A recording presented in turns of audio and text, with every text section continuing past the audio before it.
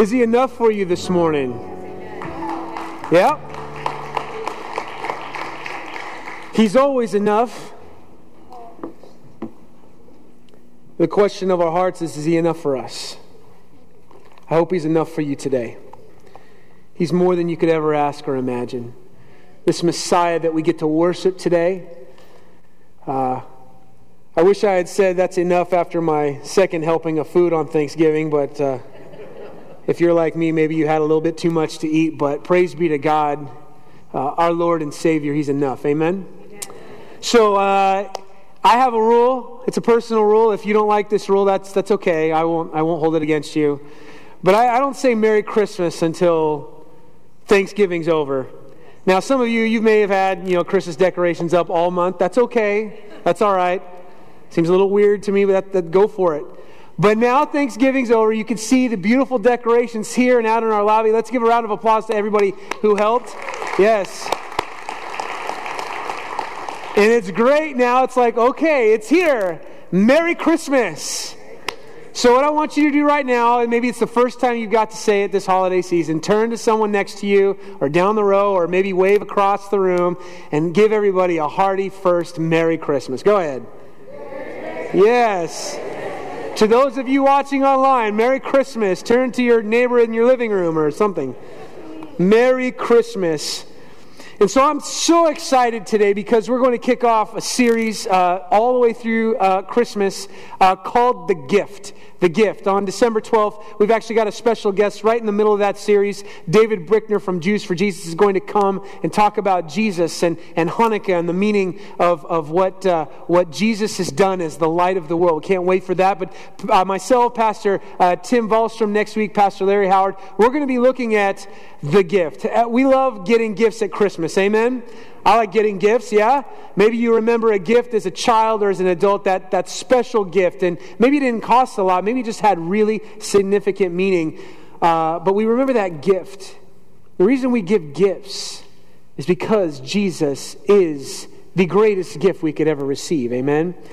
And I love the saying, Jesus is the reason for the season. So we're going to be looking at this series called The Gift, and it's going to be in 3 parts: the gift promised, the gift wrapped, and the gift exchange.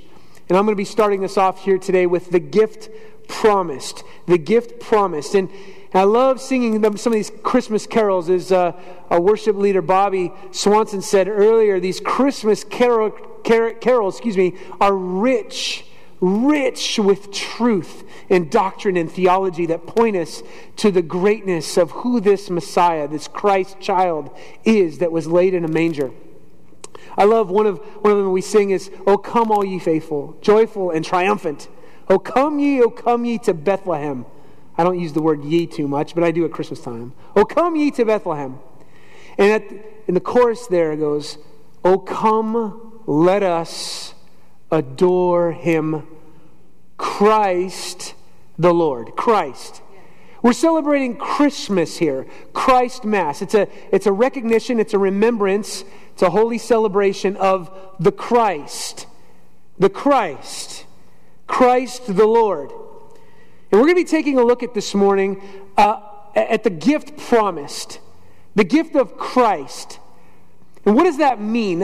We use that term Christ. You look at your Bibles and you see Jesus Christ. So is Jesus His first name and Christ His last name, right? Was it Mary Christ and Joseph Christ and they had Jesus the Christ? No.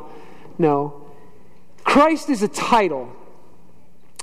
And we're going to look at what that title means this morning. And we're going to look at a few verses from the New Testament. Because as the gospel writers open up their writings here, they're identifying Jesus right away as the Christ. The Christ. And before we look at the Scriptures, why don't we bow our heads and ask for God's help in understanding the Scriptures here this morning. Our Father in heaven, we thank you so much for this Christmas season. This season where we remember Jesus is the Christ. But Father, for us, this term Christ, Messiah, it's foreign from our everyday language. But it was so significant to the Bible writers. So would you please help us? Open our eyes, open our ears, that we may behold wonderful things out of your law. We trust that you'll do that by your Spirit. In Jesus' name, the Messiah. Amen.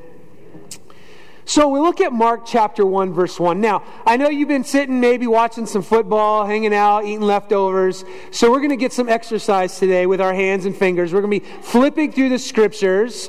We're going to be mentally doing some exercise here as we look at what the Bible has to say about Messiah. Now, I can't cover it all in one sermon, but we're going to look at some aspects of what it means that Jesus is the Christ. But right in one of the very first books in the New Testament written, Mark chapter 1, verse 1. Mark chapter 1, verse 1. And I'm so thankful for our AV team. They do such a great job. I think they might get some of those verses shown up on the screen for you here so that you're not flipping all over the place. But go for it. I give you a challenge to flip to every passage this morning. Mark chapter 1, verse 1 says this: the beginning of the gospel of Jesus Christ. Jesus Christ, the Son of God. Right away, Mark makes it an emphasis to say, here's the beginning of my writing about the good news message of Jesus, and he identifies him immediately. He's Jesus the Christ. Extremely significant for him to identify Jesus as the Christ right away. Matthew 1:18. Now we get to the Christmas story a little bit. Matthew chapter 1, verse 18. We read this. This is very familiar for our nativity stories. Now the birth of Jesus Christ took place in this way. When his mother Mary had been betrothed to Joseph, before they came together, she was found to be with child from the Holy Spirit. Right away, Matthew is identifying that this is the birth of Jesus, who he right away says is the Christ. The Christ. Very important for Matthew. We saw it was important for Mark. It's important for Matthew to identify this Jesus as the Christ. And of course, Linus and Peanuts, he thought this was important. Luke chapter 2, verses 10 through 11. Speaking of these angels that are speaking and talking to these shepherds, and the angel shows up. Luke chapter 2, verse 10, the angel said to them, "Fear not, for behold, I bring you great good news of great joy that will be for all people. For unto you is born this day in the city of David a Savior, who is Christ the Lord." Matthew, Mark, Luke, and we see it in John as well. These gospel writers take great pains to help you, the reader, and me, the reader, see that this Jesus, who we know of, who laid in this manger, that he is the Christ. This gift promised. Well, they already had an idea of who this Christ is. Who the Christ is. But for us today, we read this and it's like, okay, he's the Christ. He's what does that mean? It's a title. What significance does it have for me living in the 21st century, though? I mean, the Christ, what does that even mean? Well, in the Old Testament, Christ meant, it was the word Messiah. So anytime you read anointed one or Messiah, that's the same word that we have in the New Testament, Christ. Old Testament, it was anointed one, Messiah. New Testament, Christ. What does it mean? What's this anointing? What does that mean? Well, this anointing was an act of consecration, setting someone apart, whereby an individual, again, set apart to serve God and is anointed, whether smeared or perhaps sprinkled with oil. Now, you got to understand, there's nothing magical about the oil. There's nothing magical about that. But throughout the Hebrew Bible, Genesis to Malachi, people set apart for a special purpose were sprinkled or smeared or poured oil on their heads to signify God's blessing and power of the Spirit upon them for a special purpose. So we see little Messiahs, little Christs all through the pages of the Old Testament. And primarily we see these little anointed ones, these little Messiahs, these anointed ones, these little Christs, as anointed for a special purpose. And we see three offices, three special purposes throughout the Old Testament. We see prophets that are anointed with the Spirit of God. We see priests that are anointed for service to God. And we see kings that are anointed. The symbolic act of designating these people for service by oil or another means. In fact, the prophets, we don't see the prophets actually anointed with oil too much, but we do know that they have this anointing from God so that they could prophesy. They could actually speak God's words. If you wanted to hear God's word in the Old Testament times, prior to the scriptures being written, you'd go to listen to a prophet and they would speak God's words. Why? Because they had the anointing upon them from the Spirit. In fact, Elijah, one of the great prophets of the Old Testament, as he was passing on his ministry to his successor Elisha, he threw his cloak over him, almost as a symbol of anointing upon this person who would take on the task of being a prophet after Elijah would leave. We also see priests. We know in the Old Testament they would actually pour oil on the head of the priest to signify that they were set apart, consecrated for service to God and in His presence at the tabernacle or at the temple. And then, of course, kings. Oil would be poured over their heads as a symbol that they were to rule as God's co-regent over His people. Prophets, priests, and kings. Prophets were anointed with the Spirit to reveal God's truth. Priests were anointed to minister in God's presence. Kings were anointed to administer God's justice. But why do we need a Messiah? Why do we need a Messiah? Let's make it a little more specific. Why do you need a Messiah? This gift, this promised gift, we read about it, we sing about it. Why do we need it? What's significant about it? Well, the big idea this morning, if you want to write down a few notes, is this. Jesus is the promised Messiah who meets our deepest needs. Jesus is the promised Messiah who meets our deepest needs. And we're going to look at it three ways. Jesus, who's called the Christ. We saw it in Mark, we saw it in Matthew, we see it in Luke, we see it in John, we see it all throughout the New Testament. Jesus is identified as the Christ. He is the Messiah. He is the anointed one who meets our deepest needs. Three ways. First of all, Jesus is the promised word we need to hear the truth of God. Secondly, Jesus is the promised mediator we need to live in the presence of God. And thirdly, Jesus is the promised king we need to rest in the justice of God. Jesus is the promised Messiah who meets our deepest needs.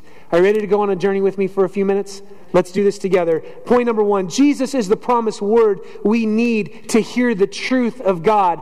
God appeared to His people Israel. It was terrifying though. We go all the way back. The people of Israel have just been delivered through the Exodus from slavery in Egypt. And there they are at a mountain. And this mountain is filled with smoke and thunder and lightning. It's absolutely terrifying. And the people of Israel say, we can't take this much longer. We're going to die. We can't listen to the voice of God. It's going to kill us. Send somebody who could come and speak God's words to us. And Moses was that man. Moses was God's chosen prophet to the people of Israel to speak and to administer God's law so that the people could have His revealed law and His word to their lives to know how to keep covenant with this God who had just rescued and redeemed them. But Moses, as he was getting old and he was getting ready to go off the scene, right before they're ready to take the land of Canaan and cross over to the land, in Deuteronomy, Moses makes a promise. Actually, God makes a promise through Moses. In Deuteronomy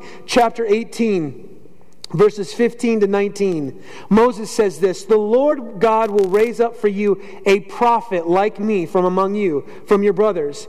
It is to him you shall listen, just as you desired of the Lord your God at Horeb on the day of the assembly, when you said, 'Let me not hear again the voice of the Lord my God, or see this great fire any more, lest I die.' And the Lord said to me, 'They're right in what they've spoken. I will raise up for them a prophet like you from among their brothers, and I will put my words in his mouth, and he shall speak to them all that I command him. And whoever will not listen to my words, that he shall speak in my name, I myself will require it of him.'" Moses is looking forward to a day when the prophet par excellence, the greatest prophet, would come and speak God's words to God's people once again, because Moses was going off the scene. And guess what God did? He sent prophet after prophet after prophet after prophet who came and spoke God's words to the people. And guess what God's people did to those prophets? They shut their ears. They shut their eyes. In fact, they threw Jeremiah in a pit. They sought to kill the prophets. They wouldn't listen to the prophets. They bowed down to the idols of the nations. Because you see, these prophets, they were proclaiming the law of God, but but the law of God could do nothing to change their hearts. Moses gives the law and he says, keep the covenant with your God. And the prophets say, keep the covenant with your God. But these prophets were mere men. They could never do anything to transform the hearts of God's people, Israel. And many years later, Zechariah chapter 7, verses 11 to 13. I just came across this passage recently. Nearly knocked me out of my chair when I read this. Zechariah 7, 11 to 13. But they refused, the people of Israel, they refused to pay attention and turned a stubborn shoulder and stopped their ears that they might not hear. They would not listen to the prophets. Listen to this description of their hearts. They made their hearts diamond hard. Diamond hard. Lest they should hear the law and the words that the Lord of hosts sent by his Spirit through the former prophets. Therefore great anger came from the Lord of hosts, as I called and they would not hear. So they called and I would not hear, says the Lord of hosts.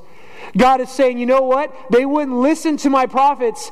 They fell under my judgment because of their sin. They tried to phone me on the phone and I said, I can't listen to you because you would not listen to my messengers. Their hearts became diamond hard. Friends, our hearts are diamond hard. Did you know that? My heart, when I was born, was diamond hard. Many of you speak to friends and neighbors and you want to share this good news about Jesus, and oftentimes you find that their hearts are diamond hard, the hardest natural substance on the planet. Our hearts become calloused and hard. And so Israel was longing. Zechariah was longing. When is the prophet going to come? This old covenant that we have under Moses, it's perfect and it's good. But the problem with keeping the law isn't with the law. The problem is with our diamond hard hearts. We need a prophet par excellence. We need a perfect prophet who would come and administer a new covenant and speak words that would penetrate those diamond hard hearts so that we could receive the good news and be rescued and saved, so that we would be transformed not just on the outside, but that we would be transformed from the inside out. So the longing of Israel was this: when would God send this promised prophet of Deuteronomy 18 who could speak truth and fix our hearts? Who could speak and change us from the inside out? The New Testament writers knew who this prophet was. Hebrews chapter 1, verses 1 and 2 say this: long ago, and many times and in many ways, God spoke to our fathers by the prophets. And what did we do? Closed our ears. But in these last days, He's spoken to us by His Son, whom He appointed the heir of all things, through whom He also created the world. You see, friends, God's love is so deep. His grace is so rich. He watched His people become hard-hearted, diamond hard-hearted to the prophets, and He said, they won't listen to Him, but I'm going to send someone better. I'm going to send the prophet, my Son, who could come and speak life even to diamond hard hearts. John 1, 17 to 18 says this: for the law was given through Moses the prophet, but grace and truth came through Jesus Messiah, Jesus the Christ, Jesus the anointed prophet par excellence. No one has ever seen God, the only God who is at the Father's side. He has made Him known. There's something great about this Messiah prophet Jesus, friends. You say, these other prophets, they would talk about God. They would reveal God's words. But when we see this prophet, this Christ, this Messiah, this child in a manger, He doesn't just speak God's words. He is the Word of God Himself. We see God fully revealed in this Christ, in this Messiah. How do we respond to such a great prophet? How do we respond to God in the flesh with us, this promised gift that's come, this Messiah? Hebrews 2, 1 through 4 say this: therefore we must pay closer attention to what we've heard. This prophet is unlike any other. You would do well to pay attention to him, lest we drift away from it. We cannot neglect such a great salvation. How do we respond to this Messiah at Christmas time? This prophet, this perfect prophet. Open your ears. Open your eyes. Pay attention. Listen. I don't know about you, but I'll be 42 soon. This would be my 42nd Christmas. Christmas gets a little old, doesn't it? Oh, friends, don't let it get old. Listen. Open your ears. Messiah has come. He speaks grace and truth. He could soften even the hardest heart because he reveals God. But oftentimes, we don't want to listen to Messiah. We search for truth. We long for truth. And to where do we turn for truth? We often turn right here. Think about it. Over the last few years, we've been longing for truth, haven't we? It's been some of the most trying times I've ever seen. Probably many of you have ever seen. And we hear news. We hear theories. We hear all kinds of information going on. And if you've been like me, I've been scrolling. I've been swiping a lot. I want to see what's true, what's going on. I want to hear the opinions of doctors. I want to hear the opinions of authorities. I want to know what's really going on. I want to get to the facts.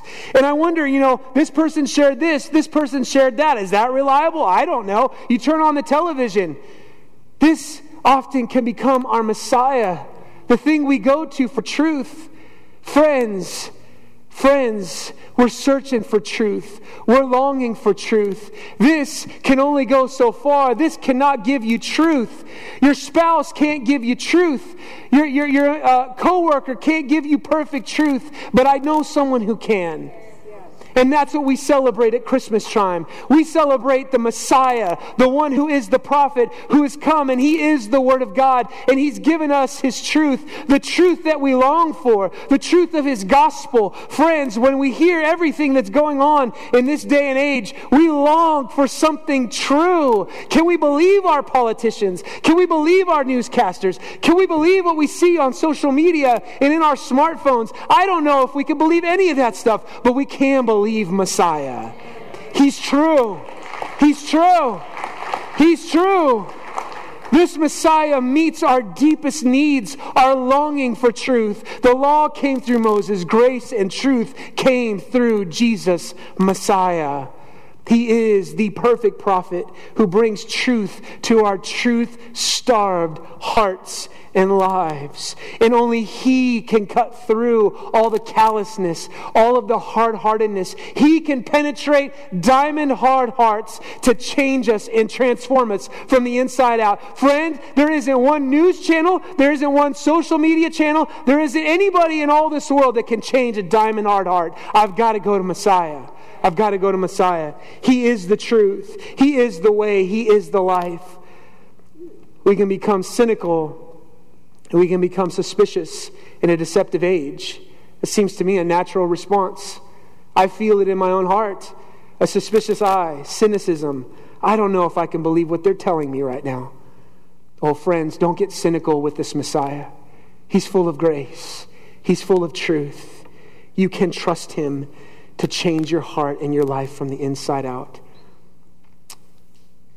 Our world needs to hear the truth of Messiah this holiday. We live in such an age of deception. I want to ask you today, will you listen to the truth? Will you open your ears to this Messiah promised? Will you listen to what he says? Will you listen to his message? Will you listen to what he's done for you? His love message to you is that I've come, yes, as a child, but I did more than that. I came and I bared your sins on a cross and rose from the dead. Will you listen to Messiah in this age? Don't become cynical or suspicious of Messiah. He is the way, the truth, and the life. Will we listen? Will we listen? Will we pay close attention and not neglect such a great salvation? I want to ask you, you know people that I'm sure are feeling the suspicion of this age, of a dark age. And you know, sometimes it's easy to get into those conversations and comparing your sources, right? I think that as Messiah's people, we can come and say, you know what? I can't compare sources except this one source. Jesus is Lord. Jesus is the Messiah. Jesus is the perfect prophet who is full of grace and truth.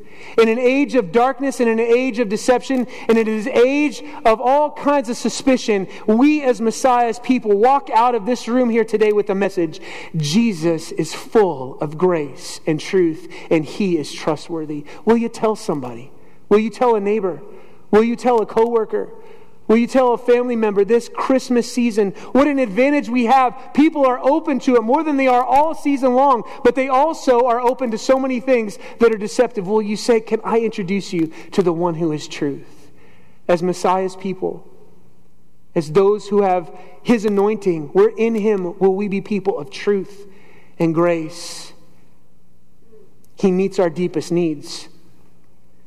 Jesus is the promised Word who speaks the truth of God to us. Number 2, Jesus is the promised mediator we need to live in the presence of God. Jesus is the promised mediator we need to live in the presence of God. Now, we saw that He's this prophet, but remember, there were 3 types of offices that were anointed in the Old Testament: prophet, priest, and king. And we're going to look at those priests now.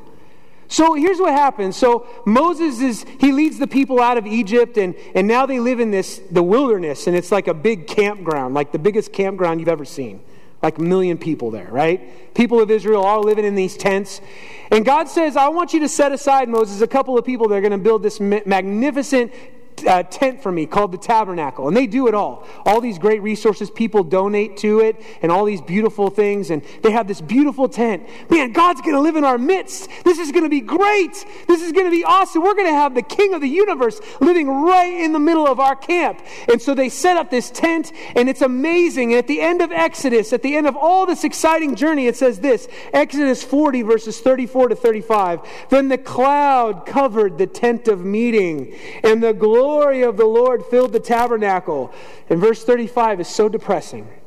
And Moses was not able to enter the tent of meeting because the cloud settled on it and the glory of the Lord filled the tabernacle. What a bummer. Man, here we go. We're so excited. God's going to live in our midst. He's going to live right in the center of our camp. But none of us, not even Moses, can go in there because this glory would consume any of us. Because of our sin. Sin separated the people from God in the midst of the tabernacle. So what do we do about it? It's almost like a tease, right? Here's God's presence, but none of us could go there. What benefit is that? The whole book of Leviticus is written to help us understand how a holy God can dwell amidst a sinful people. And we see that Leviticus, God comes to Moses, He says, Moses, what I want you to do is I want you to set your brother Aaron aside. He's going to be someone special that will come before my presence and represent the people to me. And then he can go out and represent me to the people. That's called a priest, a mediator. This mediator who lives between so that God's presence can be with humanity. But about these priests, it says in Leviticus 21:6, they shall be holy to their God and not profane the name of their God. They shall be holy. Boy, that's a high expectation, right? I don't know about you, but I didn't live perfectly holy this week. Even at my best, I don't live perfectly holy. But here these priests are to live in such a set-apart way. They live perfectly holy. I mean, this is intense stuff here. They could not mess around with it. We saw some priests, they thought that they could get kind of casual with God's presence. And guess what happens? Fire comes out and consumes them. I mean, this is serious stuff. This is a holy God that's living in our camp.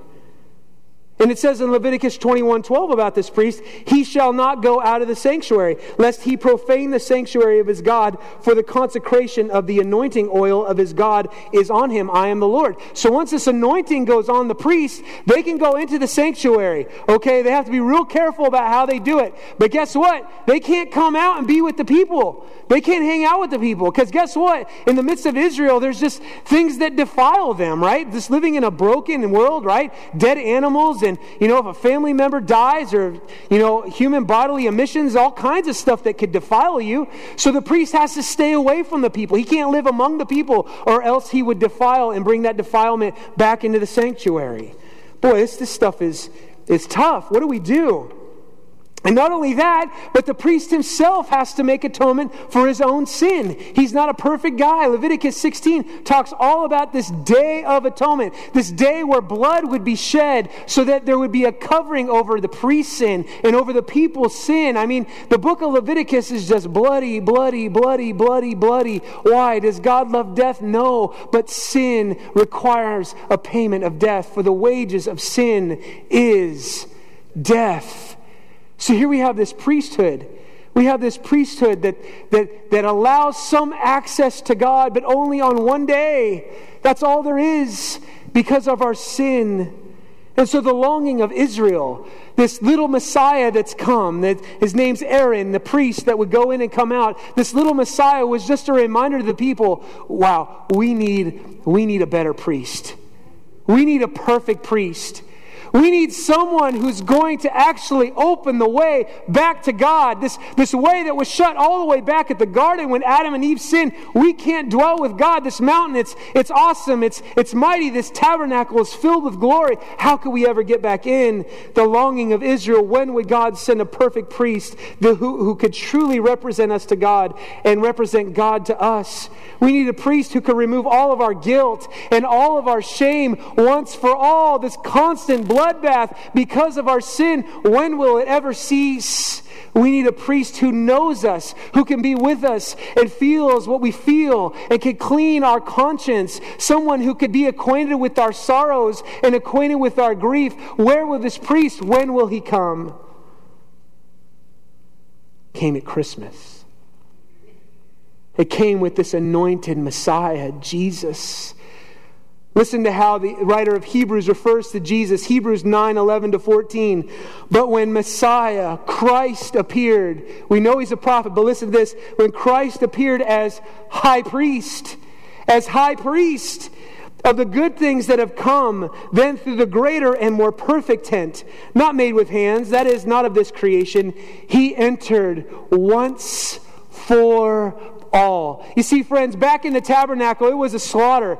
It was an animal. Every time you sin, here comes another animal. Every feast, here comes another animal. Every day of atonement, here comes another animal. We're slaughtering them over and over and over again. But this high priest, this anointed one, this Jesus Messiah has come. And what did he do when he died on a cross? He is the promised one who took away our sins once and for all. Hebrews 9:12. He entered once for all into the holy places, not by means of the blood of goats and calves, but by means of his own blood. His own blood, thus securing eternal redemption. For if the blood of goats and bulls and the sprinkling of a defiled person with the ashes of a heifer sanctify for the purification of the flesh, how much more will the blood of Messiah, who through the eternal Spirit offered himself without blemish to God, purify our conscience from dead works to serve the living God. You know, some of you came in here today with a dirty conscience. Some of you came in with a dirty conscience. You know, maybe it's from something that's happened to you or that you did in the past.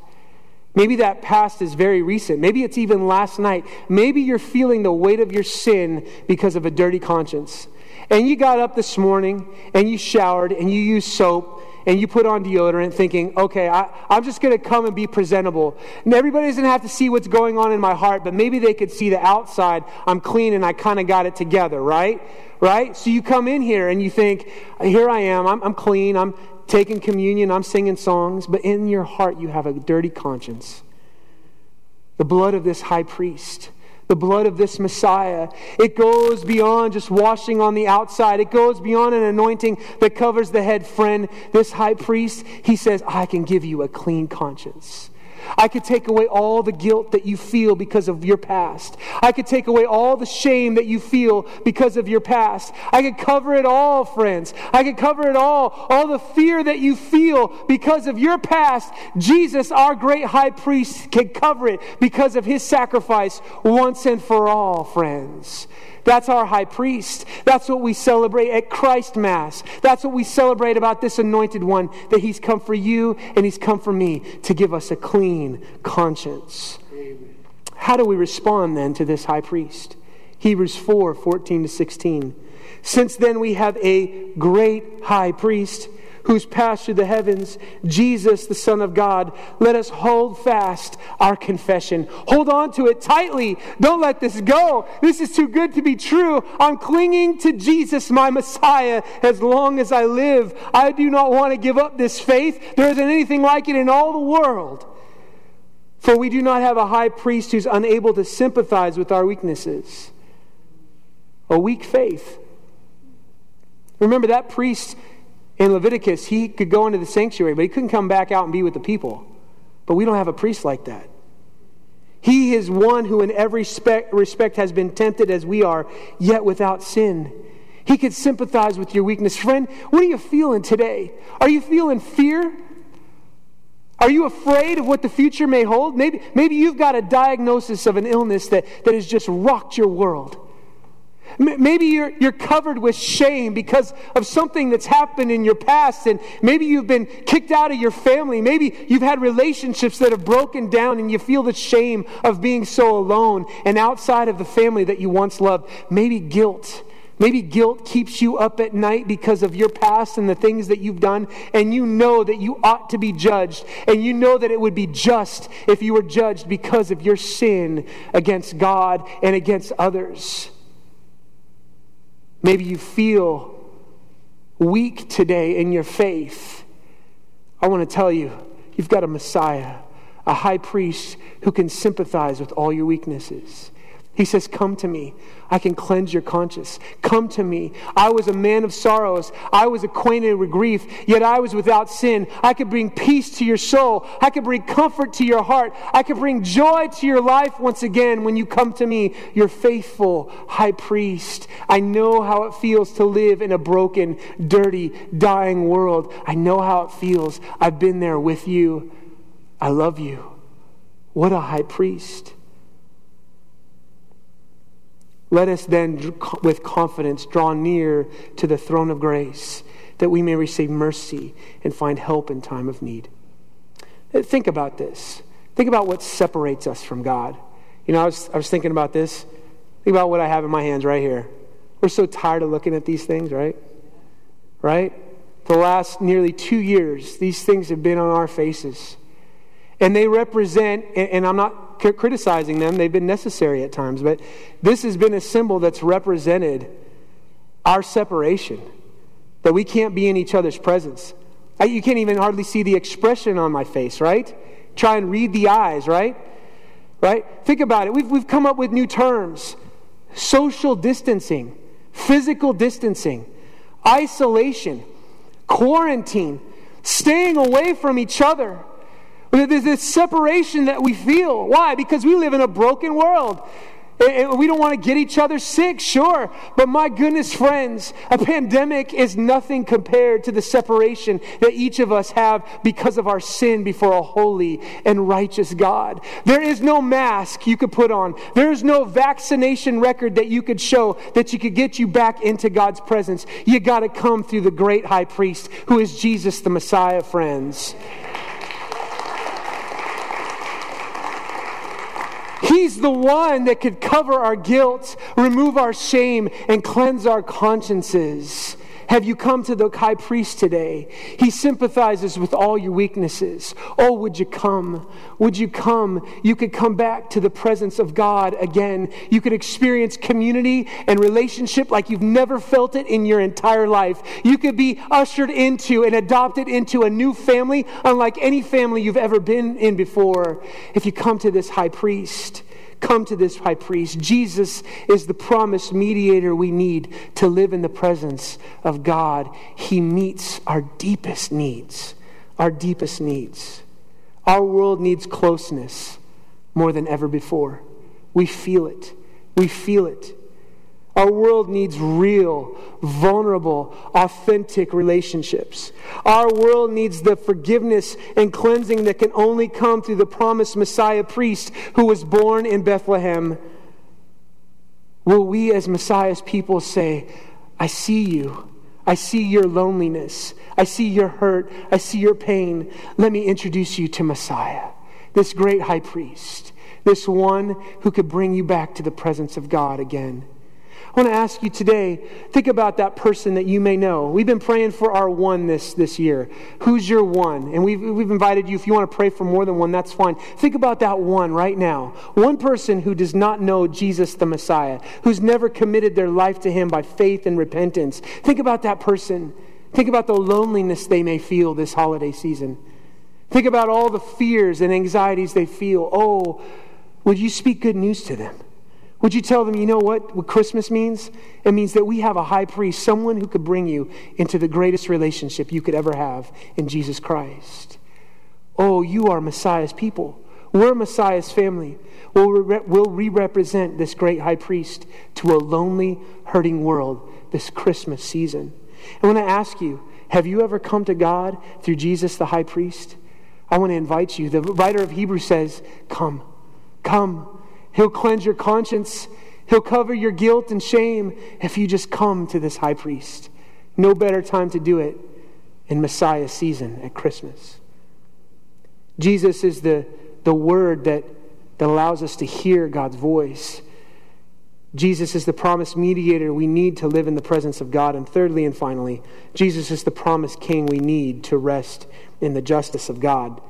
These little messiahs, prophets, priests, and kings, well, we've got this promised king, and he's a little anointed messiah, right?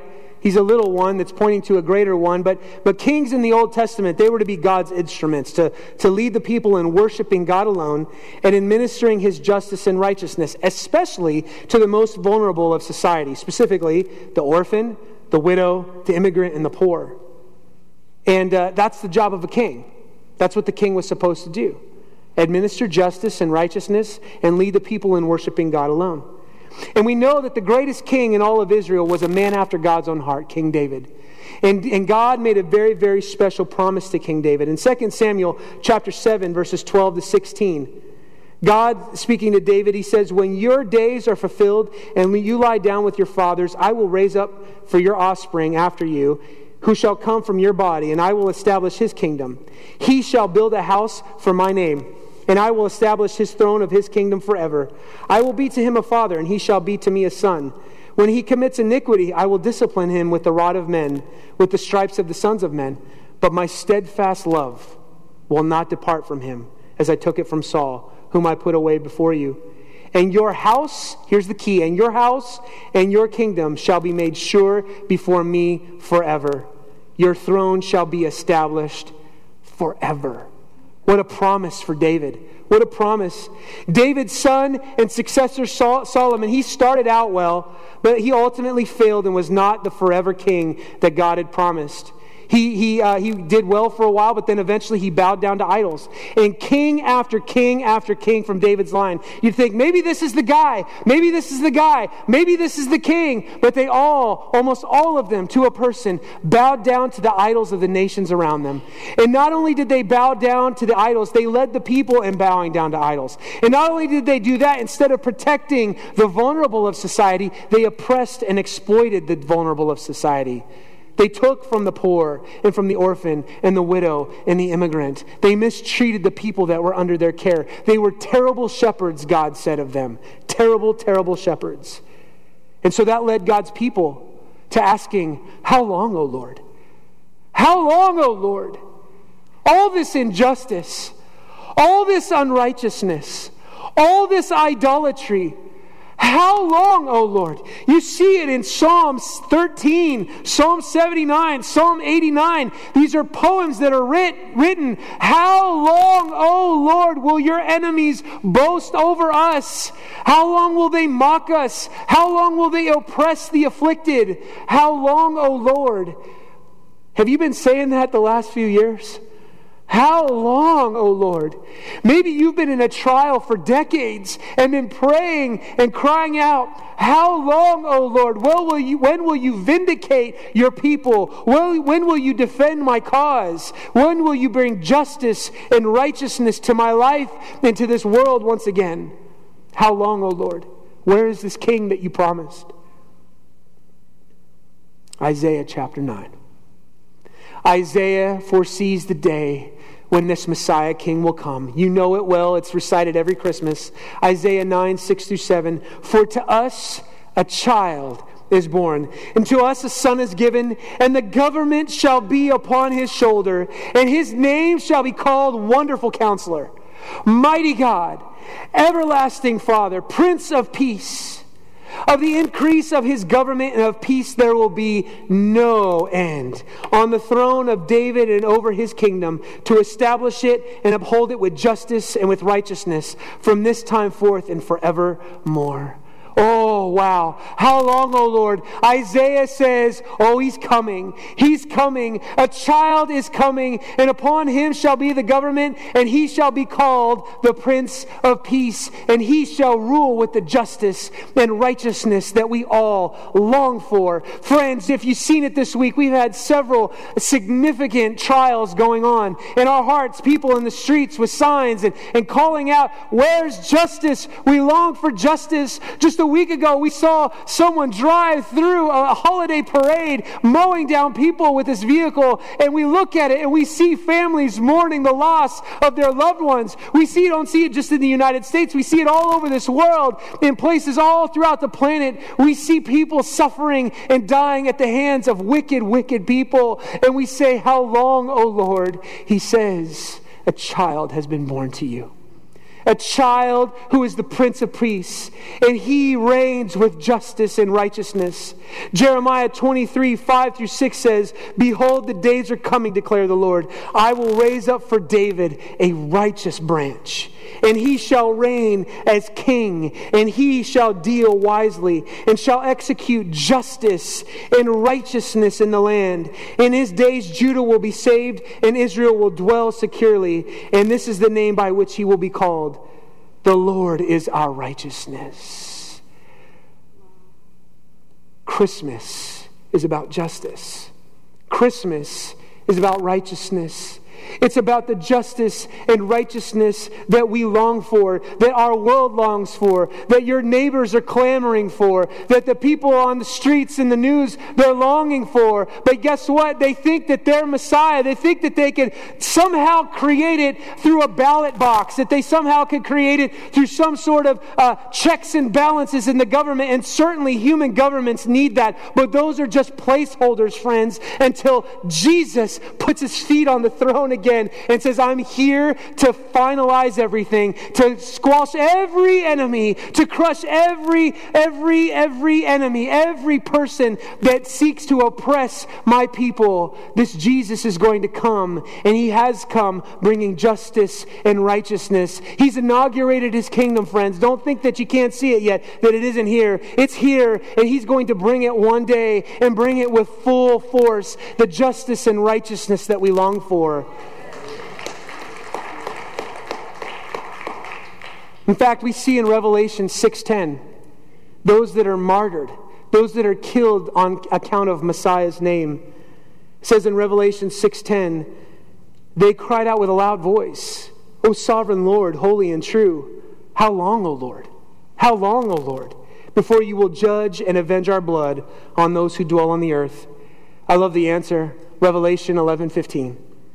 The seventh angel blew his trumpet, and there were loud voices in heaven saying, the kingdom of this world is coming to an end. And it's become the kingdom of our Lord and of his Messiah. And he shall reign forever and ever. Do you long for justice? Do you long for righteousness? What a season we've got before us. Messiah has come. He is the one who brings truth, justice, and righteousness that we long for. The hope for our world is not found in a ballot box, in a military, or in a constitution.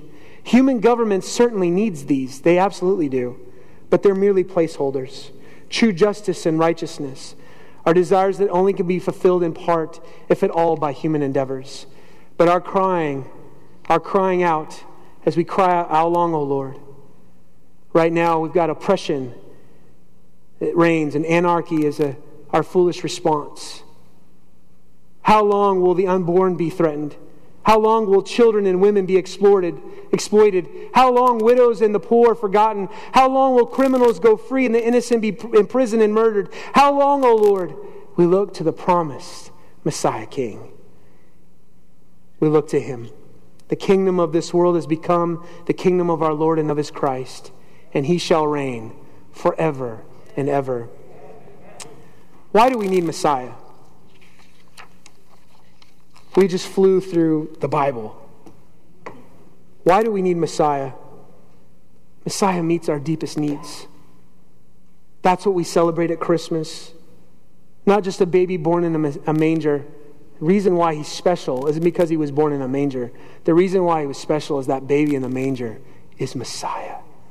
The anointed prophet, the anointed high priest, and the anointed king that we all long for.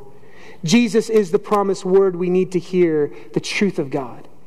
Jesus is the promised mediator we need to live in the presence of God. Jesus is the promised king we need to rest in the justice of God. I want to ask you, have you come to Messiah? Have you come to Messiah? One of my favorite carols, I started out with it. Oh, come, let us adore him, Christ, Messiah, the Lord. Will you come and adore him today? Will you receive him as the prophet who speaks God's word to you, as the priest who brings you back into his presence, and as the king that gives you true justice and righteousness that you long for? Will you come to Messiah today? If you've never placed your faith in Messiah Jesus, I want to invite you today. We've got leaders. I'll be down here. I want to pray with you and help you understand how you could receive this Messiah.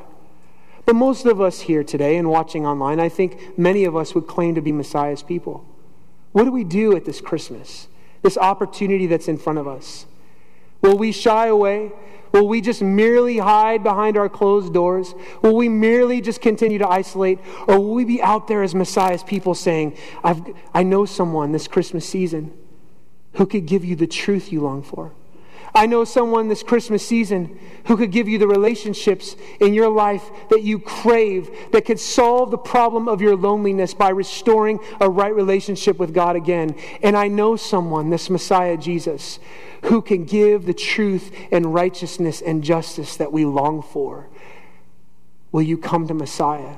Will you today be Messiah's ambassadors in a dark, dark world, bringing good news of glad tidings, which shall be for joy for all people?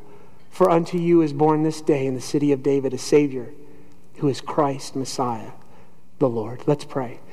Our Father in heaven, what a season we've just entered into.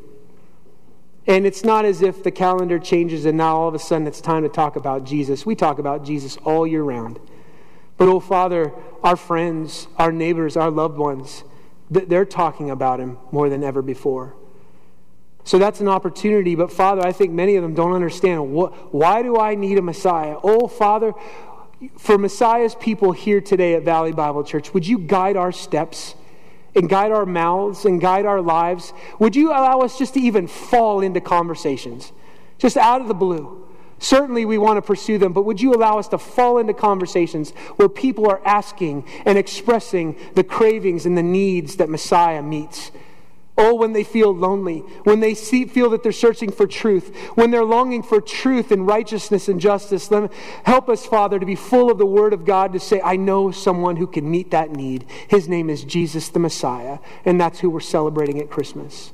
Fill our mouths with the truth of Messiah this holiday season, this promised gift that's been given to us. We thank you so much, Father, for giving us the very best gift that we could ever receive. And Father, if there's anybody here today that has never received Jesus as Messiah and God and Lord of their life, oh, move upon their hearts that they would come and say, I bow to King Messiah Jesus. Oh, let us bow. Let us worship and adore him today as we go. In Jesus' name, the Messiah. Amen. Go in Messiah's name and have a Merry, Merry Christmas. God bless you.